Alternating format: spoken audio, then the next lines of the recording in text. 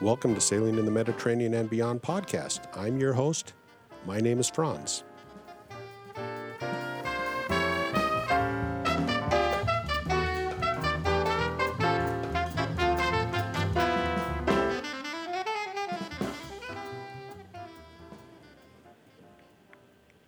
Well, let me apologize for not putting a podcast out.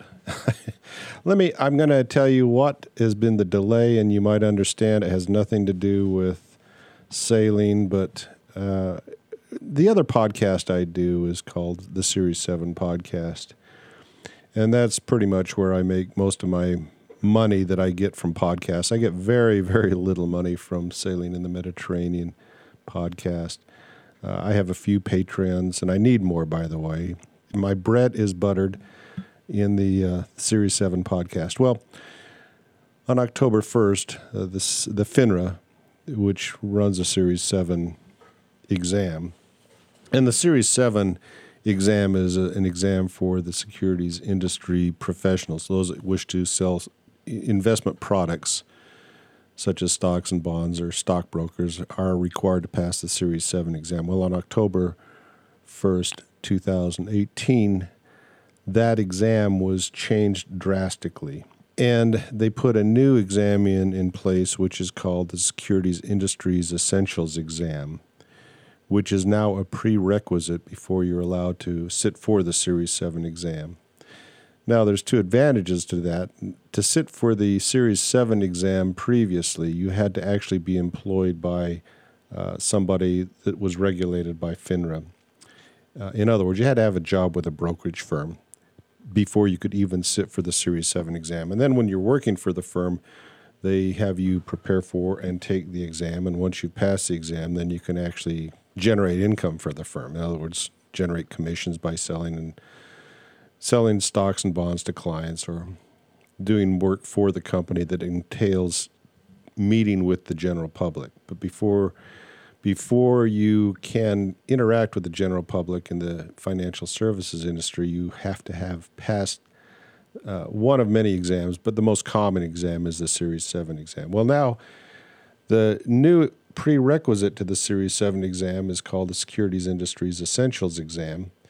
And the advantage of this new exam is it allows anybody at the age of 18 or over to take the exam. You don't have to be employed by a broker-dealer or a member of FINRA to take the exam. So anybody can take the exam, and the advantage of that is if you want to work in the financial services industry, you can prepare yourself ahead of time. And so if you go to a firm and you say, hey, listen, I've already passed the Securities Industries Essentials exam, they might give you a leg up over the competition. Well, they did two things. Number one, they diminished the number of questions on the Series 7 exam and basically took all of the material that was previously on the Series 7 exam and put it into the Securities Industries Essentials exam. So I'm having to go through, I've got 58 lessons for the Series 7 exam, and most of those lessons will now become part of the Securities Industries Essentials exam. So I'm having to go through 24 hours of audio lessons and re-edit all of those lessons to apply to the Securities Industries Essentials exam.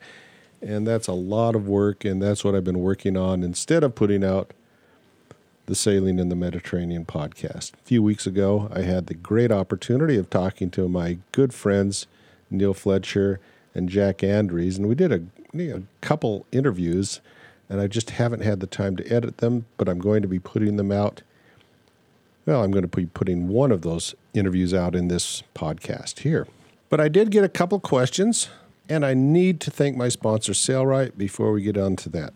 This show is sponsored in part by Sailrite. Since 1969, Sailrite has been equipping self-sufficient sailors with tools, supplies, and knowledge they need to sew for their boats.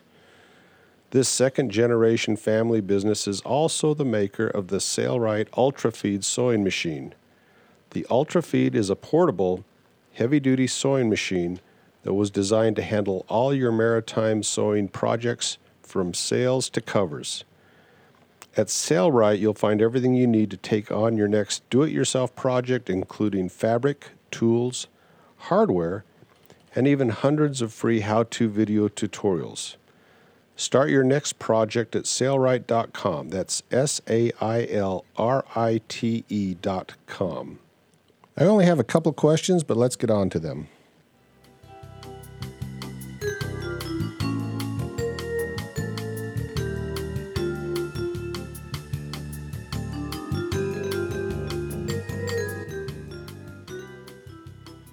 Get ready for today's mailbag. I like getting emails from my friends out there, so if you have any thoughts, comments, suggestions, or questions, write me franz1@medsailor.com or use the contact form at the website. Now for today's emails.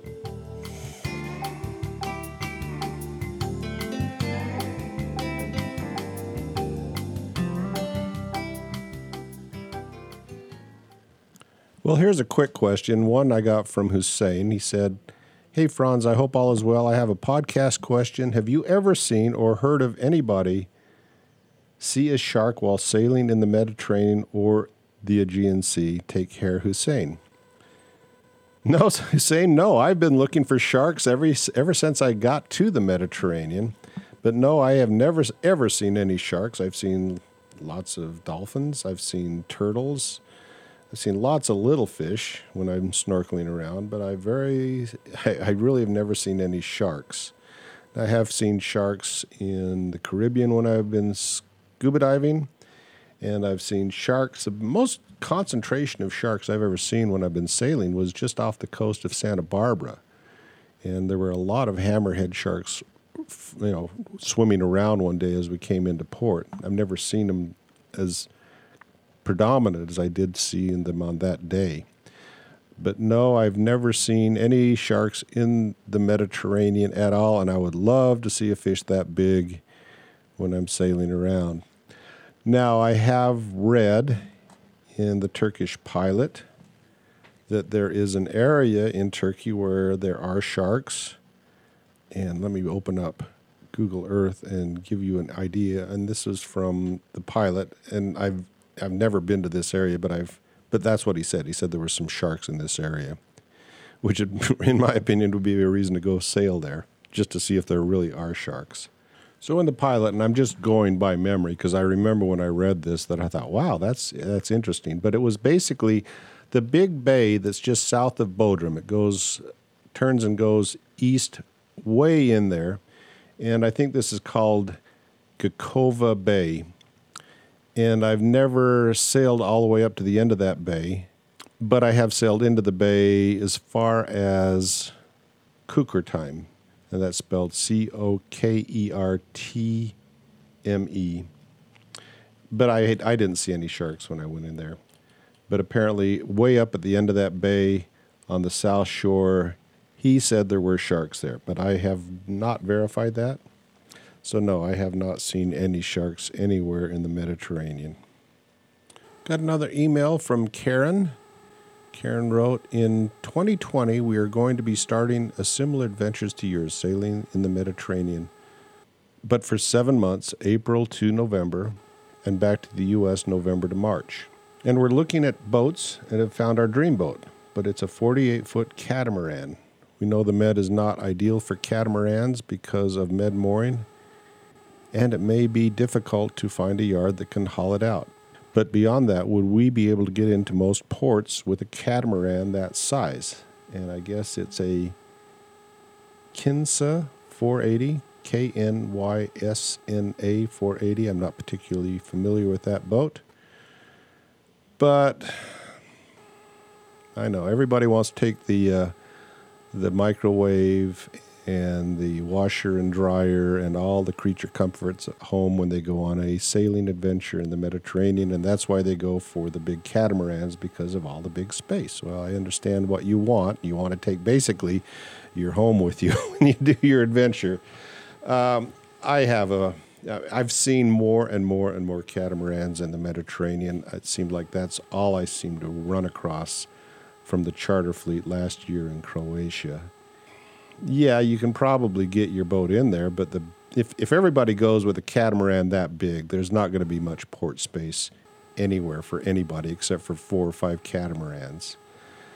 And that's my big complaint with catamarans is they just fill up the marina with these big boxes that basically take the space of 3 boats. And you'll be able to get in there as long as you get up early in the morning, go to the port you're going to, and get in there before everybody else comes in and take the spot. But you'll have to get up early in the morning and get to your next port very quickly before they start filling up because there's only so much space in those ports. There's only so much space. So if you're willing to do that and occasionally not find a spot and go out and find a place to anchor or spend the night at sea, then go with a catamaran. It seems like everybody wants to be in a big boat these days. And they want the creature comforts of a big boat. A lot of women don't like the heeling of a monohull. But, to each his own. So that's my answer. Yeah, you might be able to get into, it really just depends on what port you're going into. All the ports are getting absolutely crowded now. There's been such an expansion of the charter fleets that even monohulls have a hard time finding spots anymore. So, best of luck to you. And when you get there, give me a call and let's do some interviews about your experiences because I'm sure a lot of other people out there want to buy catamarans and would be benefiting from what you found out.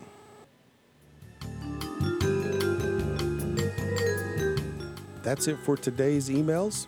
If you have any thoughts, suggestions, or comments or questions, write me, franz1@medsailor.com, or use the contact form at the website. If you want to do me a big favor, you could become a Patreon of the podcast.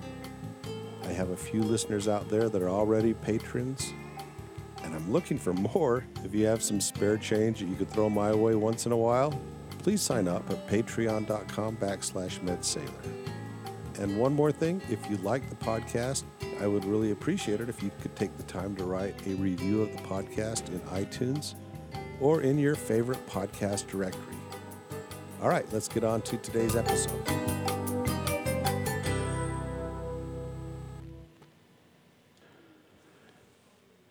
I just want to reach out and thank Bellaman for the review in iTunes. He said, so I did get a review, and I want to thank this person. Bellaman wrote, Franz, thanks so much for the rewind from Dreamer to Sail.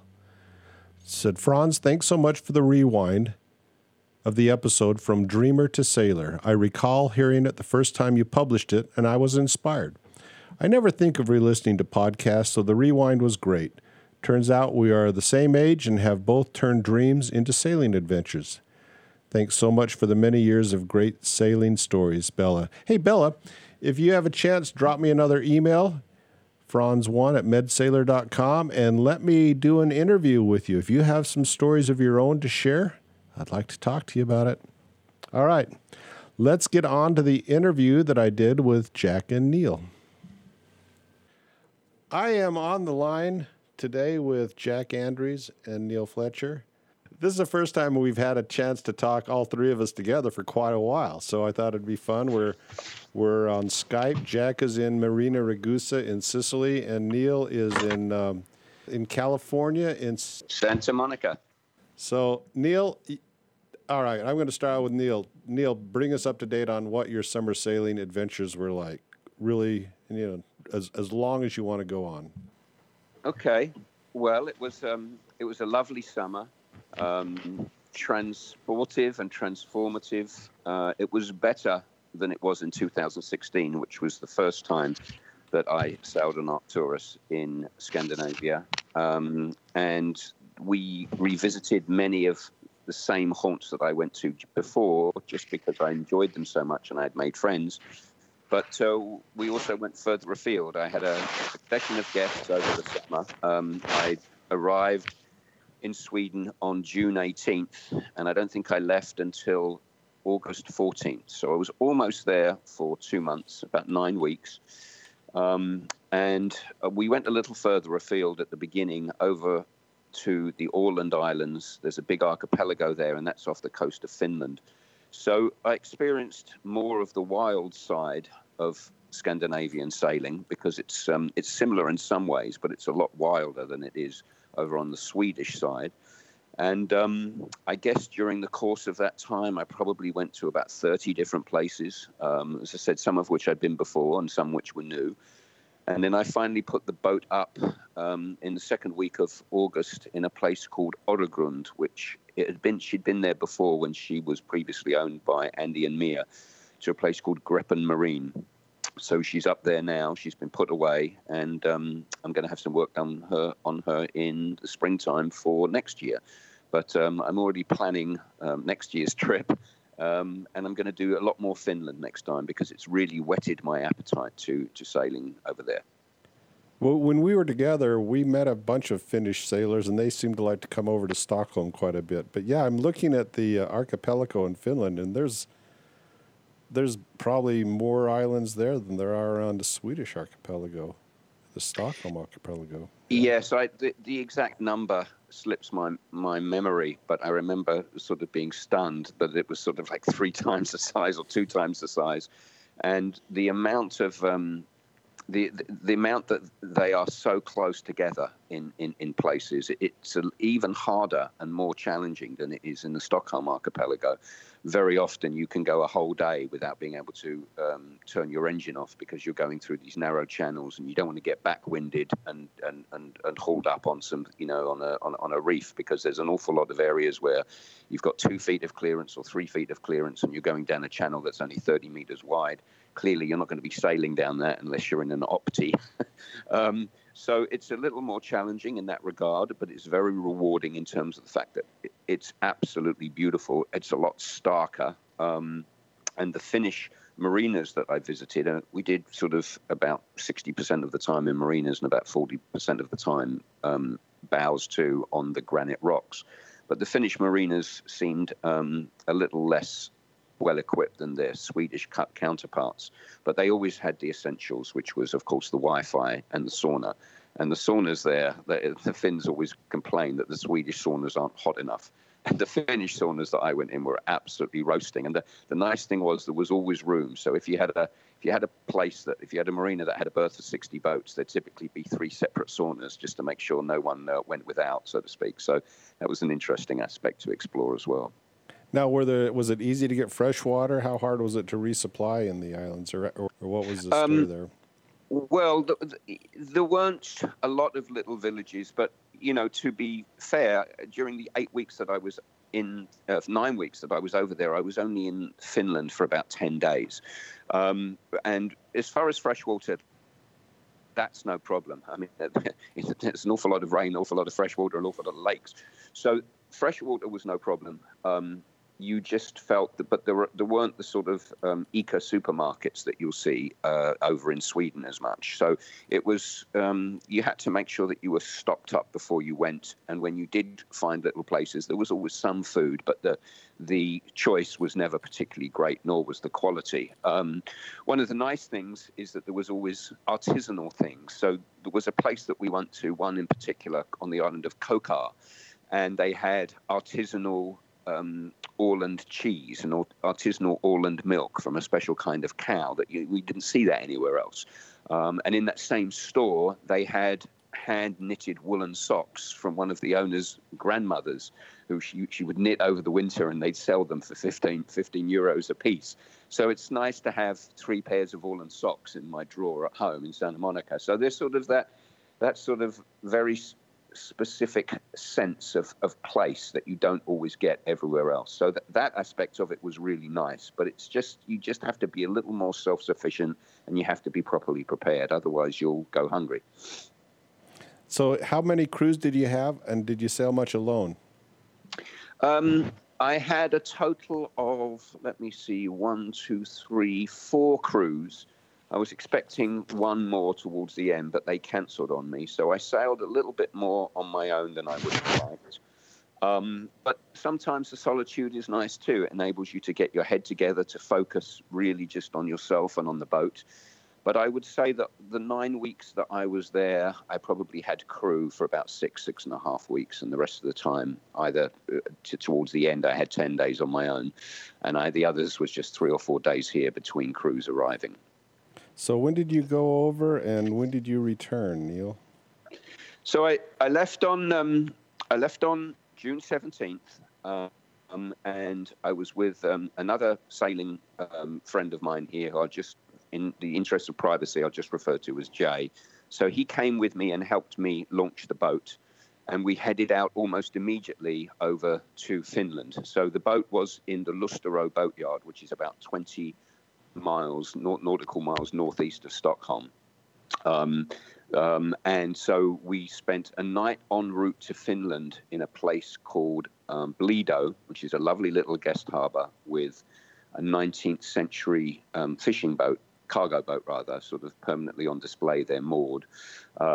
Nice restaurant looking out over the harbor. So we spent a night there, and then we headed across the Baltic the next day. And that was just like glass. I was a little nervous until I saw the weather forecast, but it was like crossing a lake. So I was over in Finland with him for perhaps, so close to 10 days. And we went to 4 or 5 different islands there. And then I came back to Stockholm and I spent to the Stockholm archipelago. And then I spent the rest of the summer, as I said, revisiting some old haunts before slowly making my way north. And I got off the boat on the 12th of August, and she was put up by the 14th, and that was when I headed home. Hey, so Neil, I've got some questions for you on that one. So can you I'll list them and see how you go. So what's the size of the boat, just to remind us? Secondly, what does it cost you to keep it there as a yearly cost, even whether you use the boat or not? And thirdly, what did you have to do maintenance-wise and such like, and did you have to spend any money to get the boat ready and going again? Right. Well, the boat is a 1966 Allied Seabreeze, shoal draft with a lifting keel. So when the keel is up, and it's a centerboard system, she only draws about 3 feet, so we can really go sort of gunk holing, as they say. And as far as the costs are concerned, the further away you get from Stockholm, rather, the cheaper it is. So at the Lustero boatyard, which is actually called Ramsmora Batvarv, but it's on the island of Lustero, that was where she's been since 2016. It's about $1,600 for the year to keep her up, but that includes the lift and putting her back in the water. So it's not terribly expensive, really. It's considering that Sweden is an expensive country. But the place that she's in now, because it's further away from Stockholm, is cheaper still. So I just got the invoice from them for lifting out of the water, for winterizing the tanks, winterizing the engine, and I'd done that myself before. And the bill for the whole year for storage outside and the lift and the winterization was a little over $1,000. So from that perspective, it's really very reasonable. Now, you can spend more if you want to keep your boat inside under a shed. And there are some boatyards that have the option of inside the shed, but it's not heated, or inside a heated shed, and the price goes up, I think, quite dramatically. I think if you want to be inside a heated shed, I think it's double what it is outside. But there's no need for the boat to be heated, as far as I know. In fact, I was astonished. The engines didn't have a trickle charger there, but they have cold winters, so the batteries don't seem to discharge. And once we put the boat in the water and we connected the electrical, the engine started first time, which was just, to me, I was absolutely astonished by that after 2 years away from the boat. Now, that's without even charging them? That's without even charging them. Wow. Yeah. Yeah.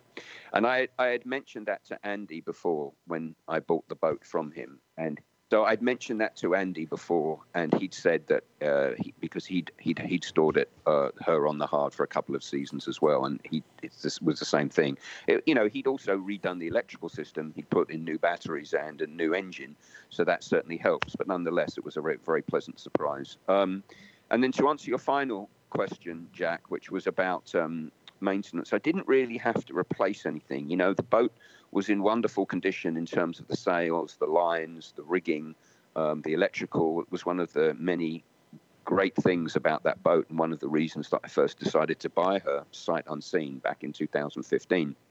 But this year she is having some work done. I am having the head replaced with an airhead, a composting head, and I'd actually bought that head. That cost me about $1,000 from the local supplier, and we had planned to put it in, but we had a problem with the through holes, and we didn't want to mess with it when the boat was in the water. And it was actually launched before I'd got the composting head on board. So we just kept that on board because the existing head was working fine, but I'm going to have that installed while I'm away.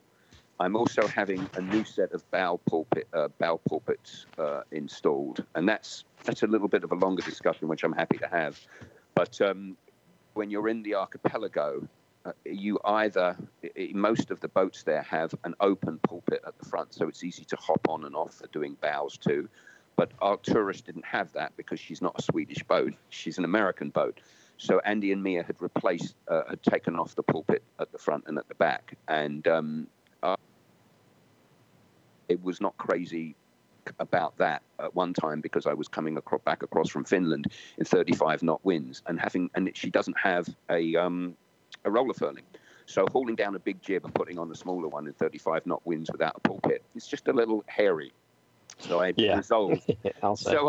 So I resolved to, and it also sort of contributed to me perhaps not making the decision. Instead of reefing earlier and changing sails earlier, sometimes you think, well, I'll just bring, I can go jib and jigger and bring down the mainsail rather than going out onto the foredeck. So but you don't want to have to be forced into those kind of decisions. So I just resolved to have a new bow pulpit installed. And I'm also having a windlass installed. It came with the boat, but it wasn't installed. So that's going to be done over the winter. And I don't know how much all of these are going to cost me yet. But I'd had some preliminary discussions with the boatyard, and based on what other work I'd seen, they seem to do good work at a very reasonable price. So I can check back with you perhaps before my next excursion next year and let you know how much all of those things cost. Okay. So, Neil, why haven't you replaced the jib with a roller furling? That was one of the first things I did when I started sailing by myself. Yeah, well, the first time I wanted to see how I would get by with that. And so that was back in 2016. And I looked at other things that were I don't say more important to me, because actually after my experience this time, I would say that's important to me too. But, the bow pulpit and the head is important to me too. So I'm just going to see how I get along, and I'll see how much spare cash I have left over in the springtime. And if I get along okay with the new pulpit there, then I'll probably put it off for another year. In general, I'd rather not go out in 35 knot winds. And the nice thing about being up there is that the wind is constant, but it's pretty sheltered and the water is flat. That's what happens when you have 10,000 islands. There isn't really no noticeable swell. So the only time that I was in, high winds was when I had to cross, because it was when we had to cross over from Finland, because the winds were actually scheduled to get even higher, and we had what we thought was a window, but we just dallied. We didn't really go as far. We were. That's another story which I could go into, but we were looking at the wind vane, which I hadn't really used before. And we were sort of dallying around for 3 or 4 hours, just experimenting with it and tweaking it. And we just spent a little bit longer, perhaps, than we should have done. And we expected to be back across to the island of Fejan on the Swedish side just before the winds came up. And we were about 10 miles off when the wind suddenly came up. And so, again, that's one of those issues where if you had a roller furling, then you don't have to worry about going out onto the foredeck. But that's a long-winded answer, but it's definitely on the list. Maybe next spring, maybe the spring after.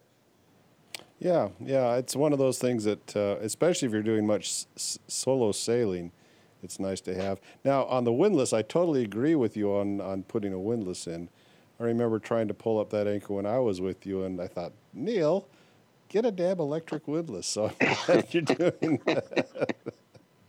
So, and also on your electrical system, when I was on board, you had those Trojan golf cart 6-volt golf cart batteries, and I only have great things to say about those batteries. I had them on my boat for well over 10 years, and they were great until I finally had to sell. I put them on initially when my boat was when I was building my boat in Salt Lake, and then I sailed for 5 years up in the Northwest, and then I finally had to replace those batteries when I eventually got to Turkey, like 5 years after I started sailing in the Mediterranean. So those are great.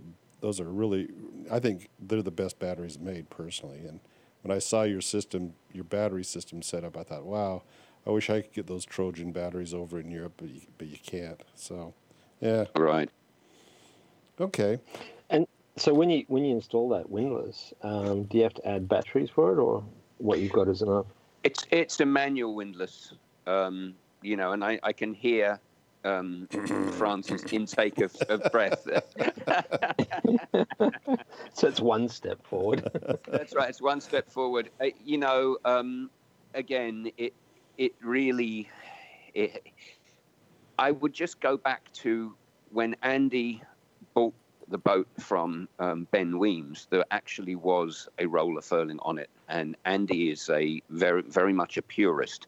And he decided to take the roller furling off. And his father said to him, Andy, I'm paraphrasing here, but, what's the matter with you? You're setting back sailing 30 years. Well, that's at least is the story that Andy's told on his podcast. So the boat was very much, purely about sailing with not too many extras. And little by little, as I get older and I get more acquainted with the boat, I become aware of the things that I would like to change. But we're going to go for a manual windlass, and I'm going to see how I get on with it, and we'll take it from there.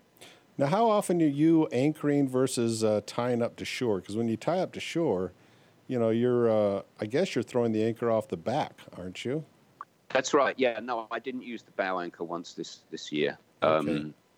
But the one at the back is typically if you are going on what they call a nature ham, which is a nature harbor, you've got a choice of either dropping the hook off the front or going bows to on the granite. And I chose to go bows to on the granite. I like to do it. It's fun.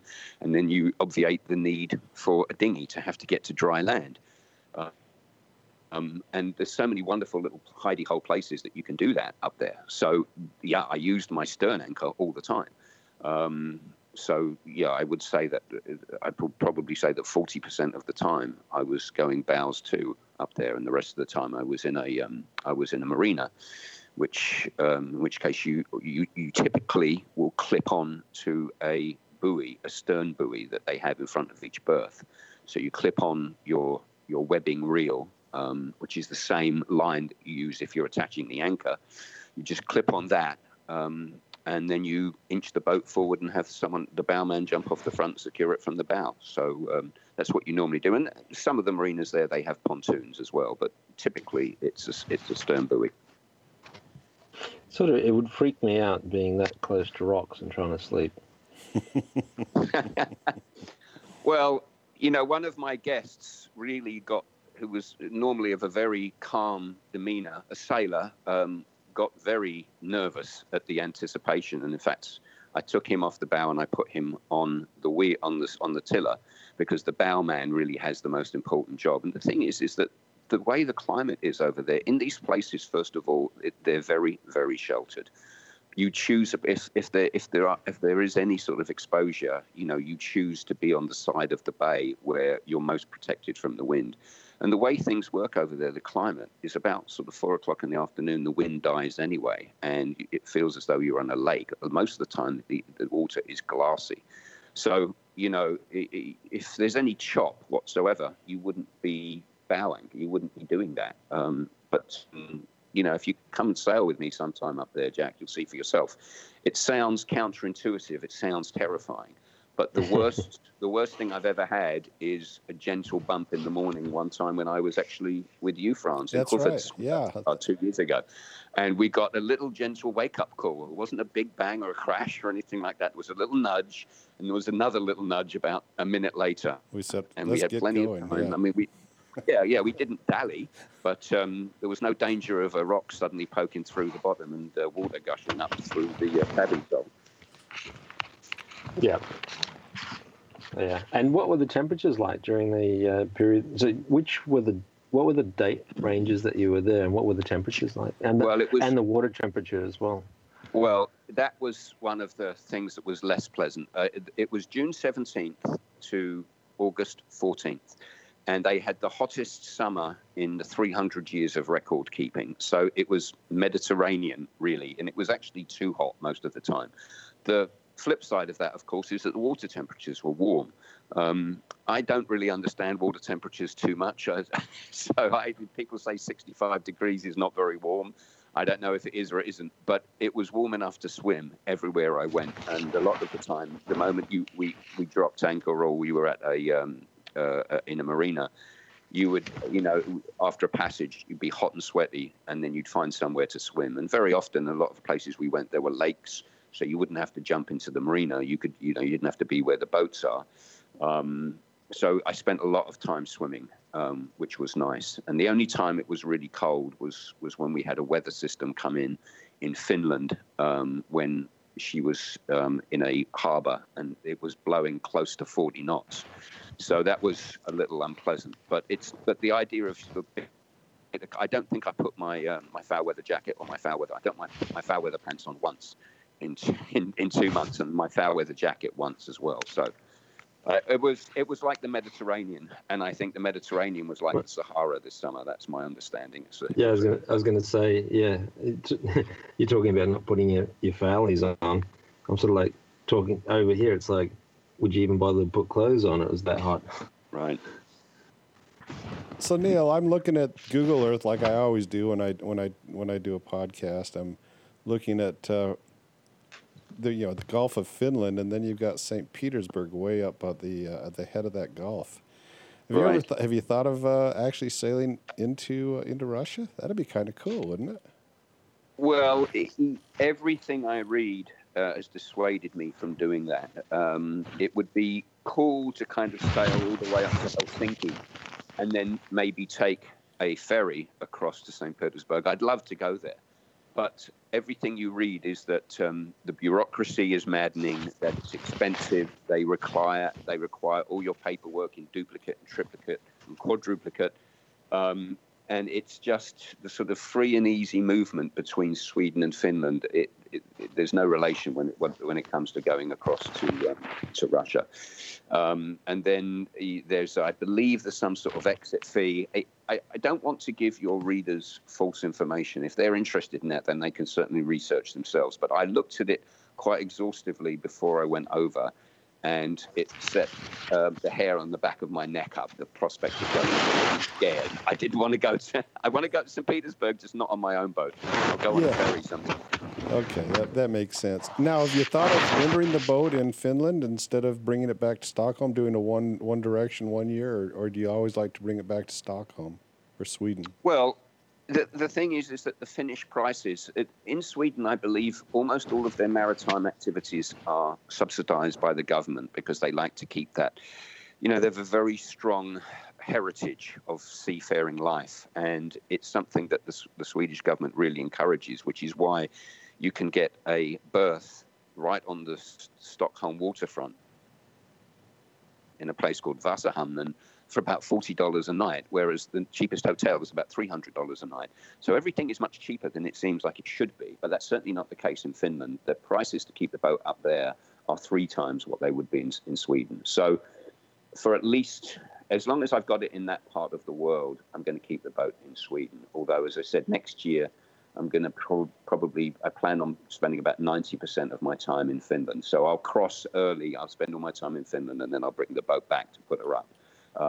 And the place that I'm at now, Greppen Marine in Öregrund, looks fantastic. I would be hard-pressed to find a better place in terms of the service, the professionalism, and the price, I think. All right, spell Öregrund. So I want to find out where it is while I'm looking at Google Earth. Öregrund is Oregrund.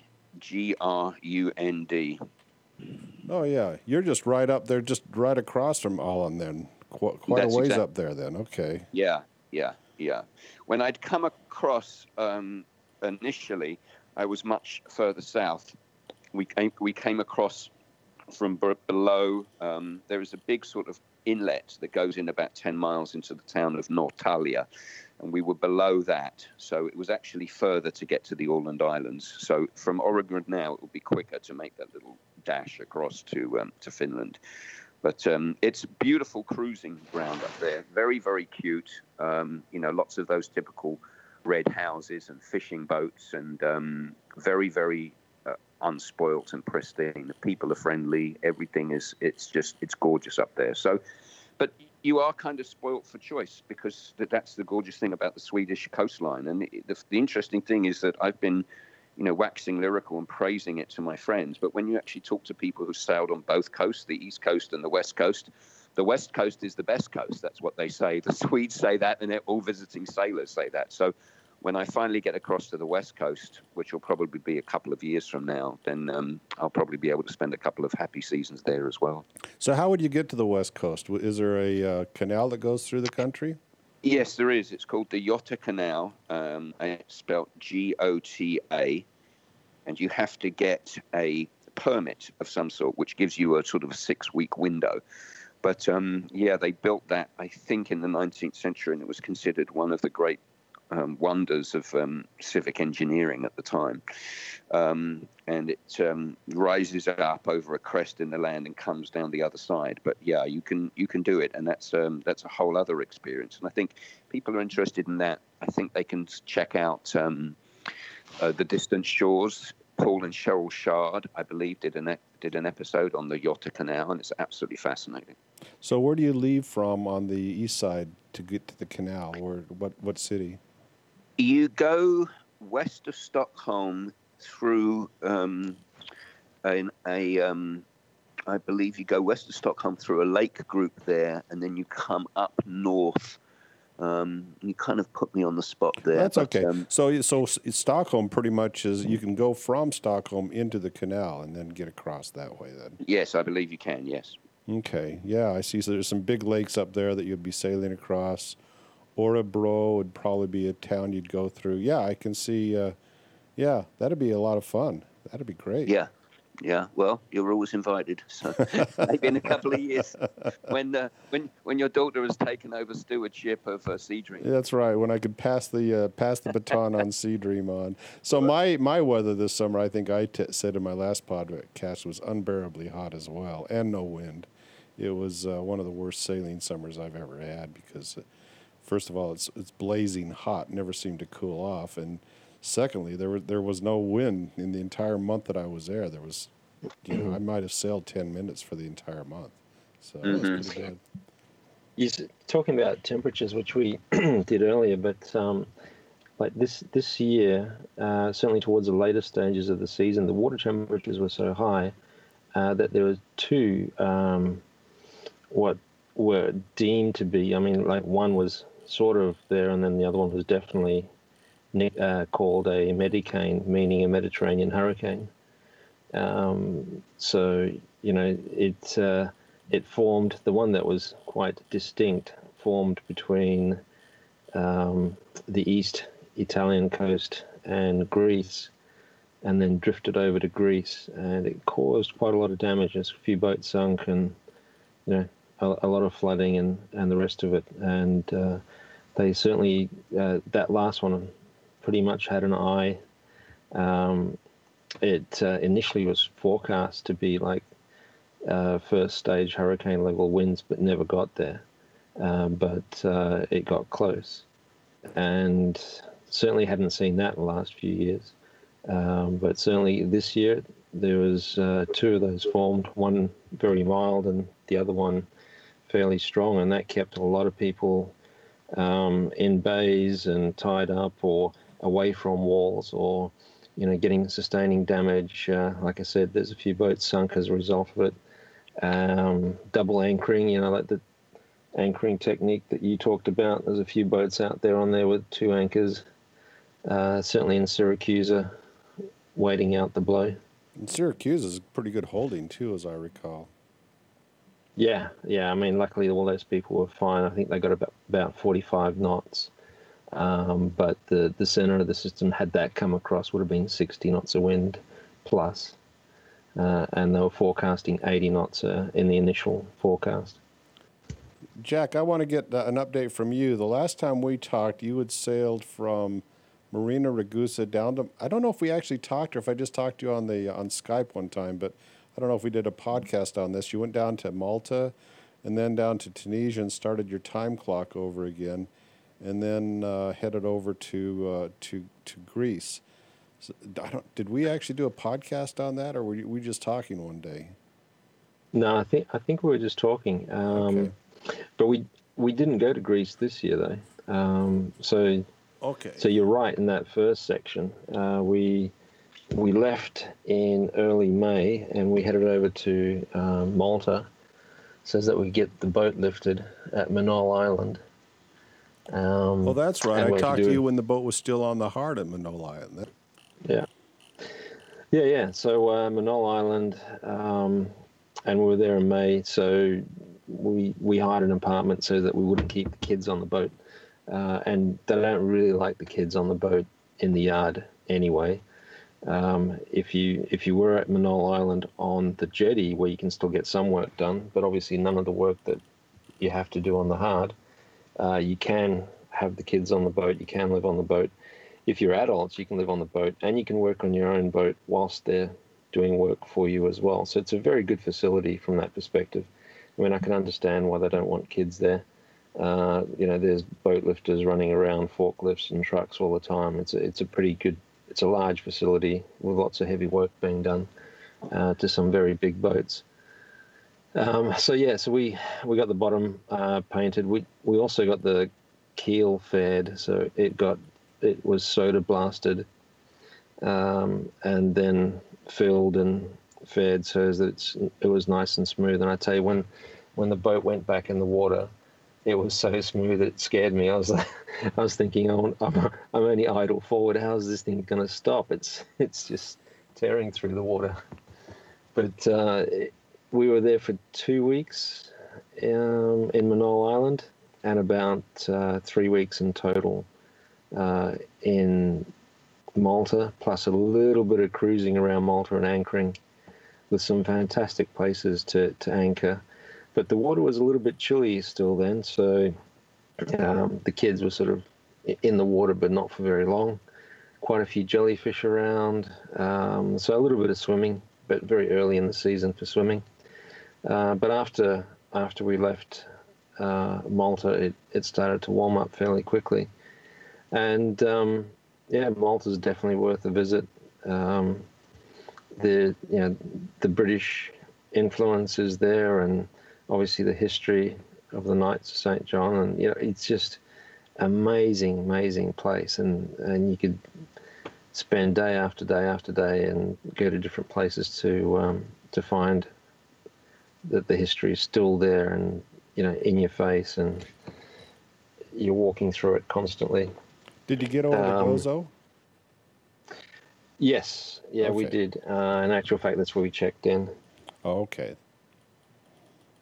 So, and our favorite anchorage was, how do you call it? Fungus Rock?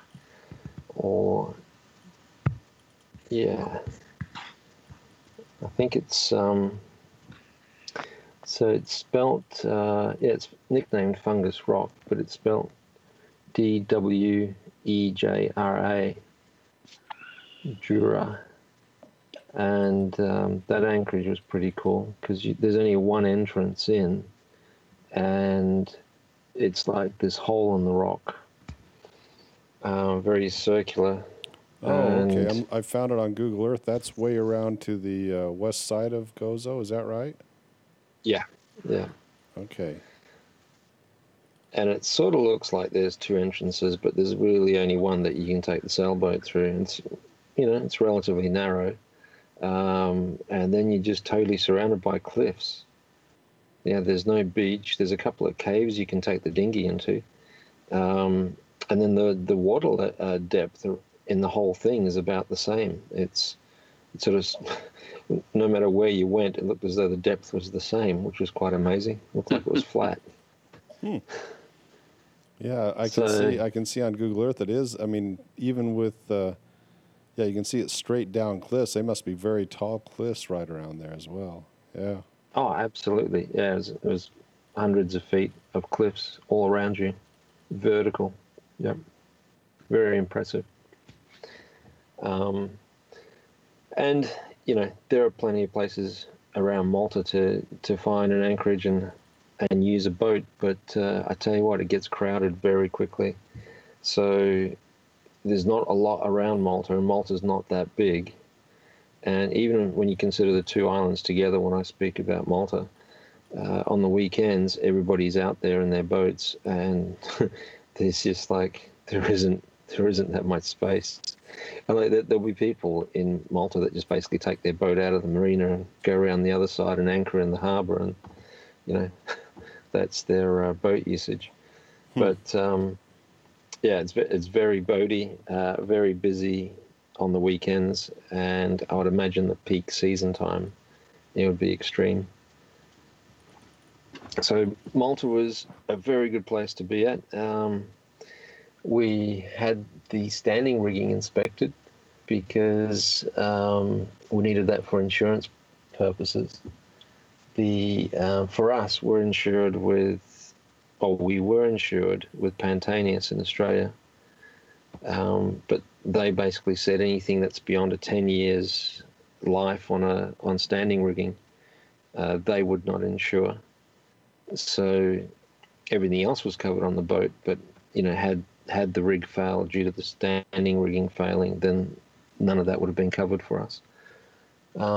We switched over to topsail, and they had a situation where they would allow us to have the standing rigging inspected by a licensed rigger, and as long as we had a report from him stating that the condition of the rig was okay or good to sail, then they would accept that for Mediterranean waters only. So, the boat's 2002, and it's the original rig on it. We replaced all the running rigging the other year, and we thought we'd have to replace the standing rigging this year, but we didn't have to. And the surveyor had a look at it, and he basically said that the boat hasn't been sailed very hard, and it's all pretty good. But he said, rigging of this age really does need to get replaced. So, unfortunately, well, not unfortunately, but only to be expected, we will be replacing it next year in Malta before the season starts. Because have you got a bid on what it's going to cost you? Yeah, it's not too bad. It's going to be €5,000 to €6,000. Okay. So, and that is because he can actually do it in the marina without a crane by replacing one section at a time. So how much are you paying for your mooring this winter, Jack? I'm actually, weren't you thinking of? Did you plan on spending another winter at Marina Ragusa, or were you thinking of heading back to the Caribbean? What's your plans? Well, it's crazy, because we first thought we'd spend like a year in the Med, and then we'd move on. Wanting to get to the Caribbean, obviously not because we didn't want to spend time in the Med, but purely because having younger kids, we sort of expected to have more children in the Caribbean, and the sort of sailing and the sort of beach life that you have there is sort of more kid orientated. But I think even the kids, we've all just been captivated by the history of the Mediterranean, and just there is so much to see that it's gone from, we'll do one season to 2 seasons to 3 seasons, and it's next year. So the intention is that next year we'll cross 2019, 2020. So either late 2019 or early 2020, we will be heading over. So what I'm saying there is sort of November to January next year we'll be crossing. And we all know that there's going to be so much of the Med that has been left behind, and that all we've really done is just become familiar with the differences between the countries and some of the places. Some of the places we've seen a couple of times and you get to know, but there is so much that we've missed. So, I think whether you do, one season in the Med is just crazy, but some people have got to do that because they're on a time frame. But fortunately for us, we don't have an end date, so we can keep going. But the Med, as you know, you've been here for I don't know, 16 years now, is it, or longer? It's a long time. Yeah. Yeah. Yeah. Yeah, but I'll admit, And- last summer I was getting bored because it's everywhere. I've been everywhere before. It's like, going back to the same old place. And so what I always enjoy about sailing is the discovery. And when the discovery's sort of gone, or when you've been back 3 or 4 times, it's not as much fun. At least it's not for me. So. It sounds like you need to start moving north.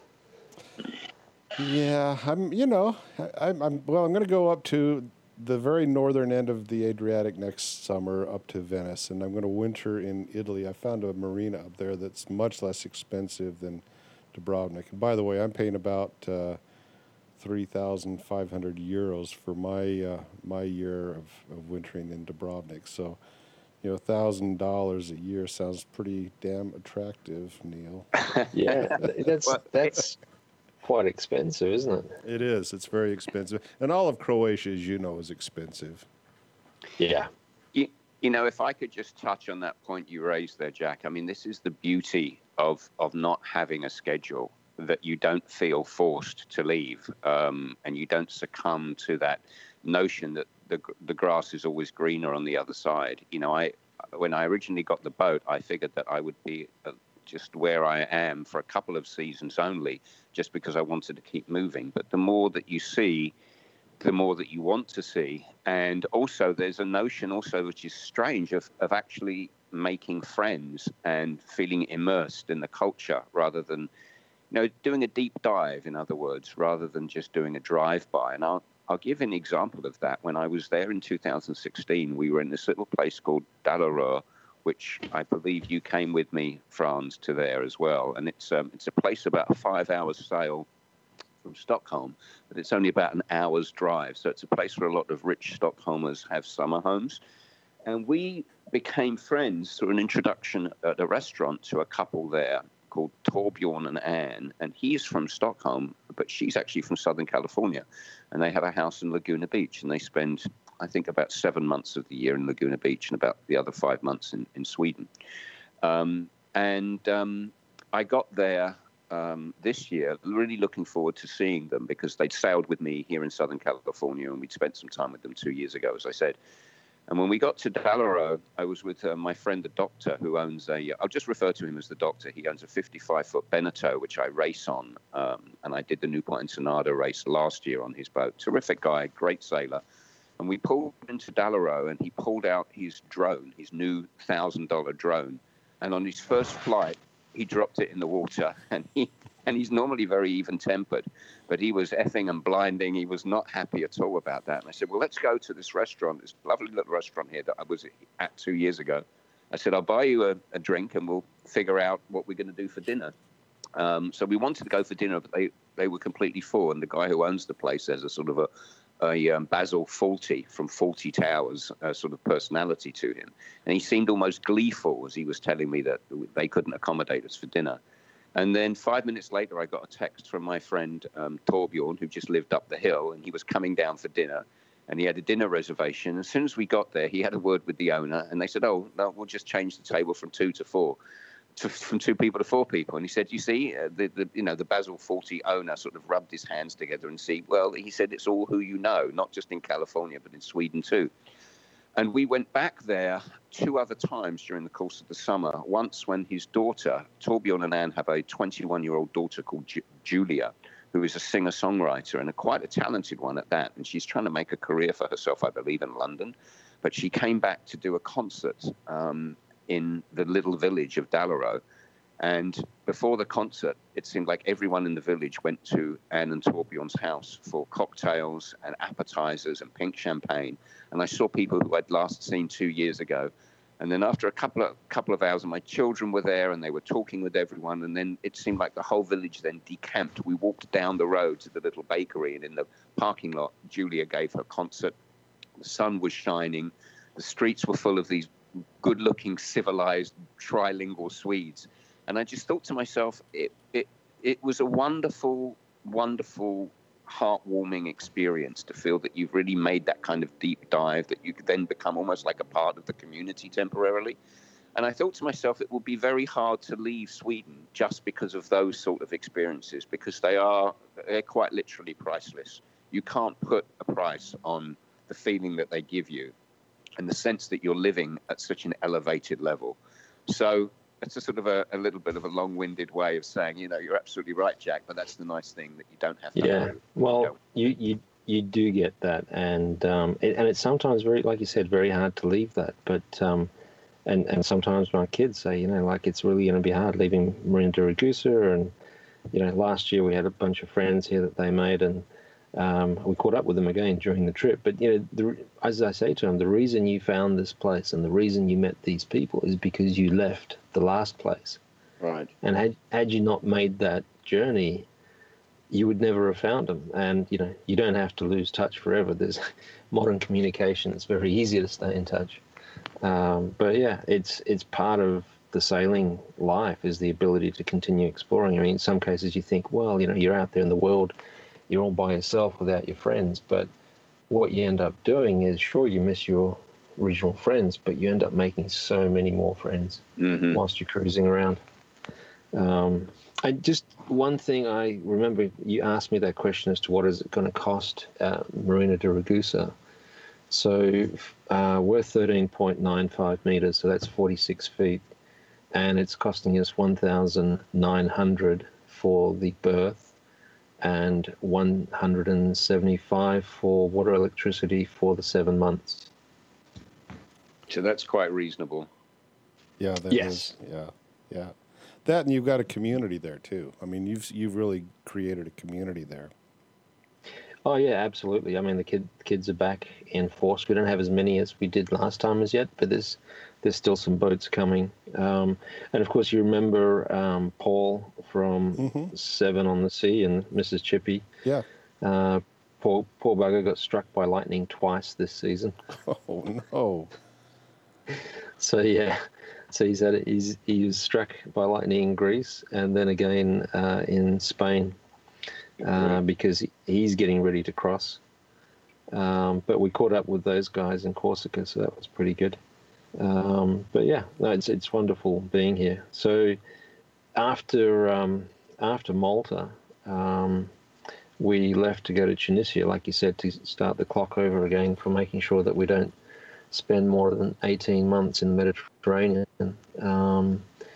Otherwise, if you are caught, you're up for the VAT on the boat at whatever price they determine is the correct price. Hey, Jack, let me ask you a question about that, because one of the things I've had people ask me on is, have you ever found somebody that's been caught on the VAT?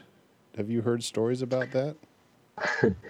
I have not heard stories of them being caught, but I've watched them being investigated this season. Okay.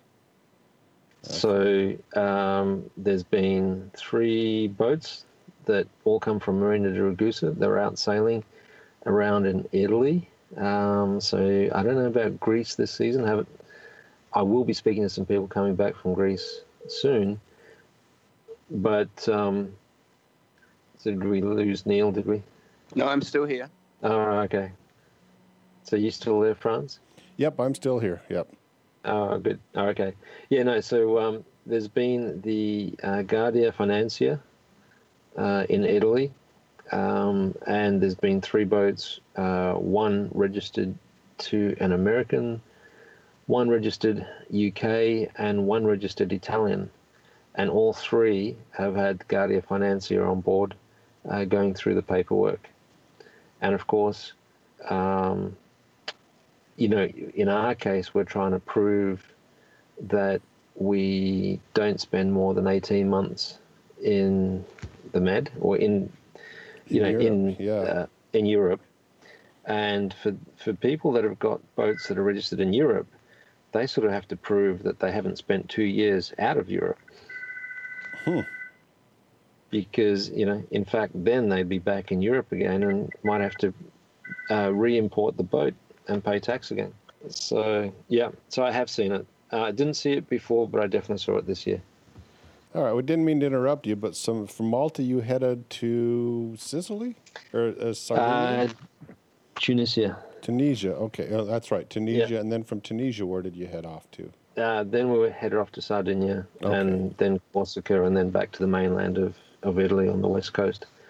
But so you just get back to Tunisia. We turned up there, and we didn't know how we'd feel about it, in the sense that being a Muslim country and it was Ramadan, as to how much freedom we would have in exploring the place and just sort of being there, as to how much we'd have to stay low key and so on. But we found the Tunisian people were excellent. They were very friendly, but they were all walking around pretty sad and sorry for themselves towards the later stages of the afternoon, when they haven't been eating anything or drinking anything for the whole day. There's that part of it made it a bit different. It's not like you can sort of sit on the back of the boat in the marina having your lunch and drinking a beer. Having that's a cocktail. That's when you have to turn the boat round and put her in bow first. That way they can't see. Yeah, that's right. Yeah, that's right. So that part of it was pretty strange. And there's also the 3 o'clock in the morning cannon going off, so that would wake everybody up so they could get out of bed and eat before the sunrise. Oh, that was a bit weird. We didn't feel unsafe, didn't feel threatened, but we definitely felt weird. You go down the beach and there isn't a beach full of guys and women all in swim gear. It's sort of a beach full of guys. The women aren't to be seen. And so if you want to go, it's hot, and if you want to go for a swim, often kids sort of feel a bit weird, so we didn't do any of that. And then at sunset, quite often the police would come out and they'd just be standing there with assault rifles for just no reason. And we're sort of thinking, well, what's that about? Because it's not like they were there during the day, and it would seem that they felt that they were giving the Westerners some extra form of feel-good security by being around at that point in time, because some correlation with the timing and potential events that could happen. So that also felt a bit weird. The amount of rubbish around in the water was pretty bad as well. But yeah, so people were great, friendly, and you could certainly eat very cheaply. You can go down to a local market and you can feed a family of 5 for, I don't know, less than €20 for a couple of days, I think. Vegetables and bread, and it was so cheap. And there'd be 500 kilo or 500 pound tunas being wheeled in. Whole cows being prepared in the markets and all sorts of things. So it was an eye-opening experience, very different to the rest of the Med, that's for sure. All right, I'm going to just stop the recorder right now. We're going to come back in, and we're going to continue the conversation from Malta. We've been going on about 55 minutes.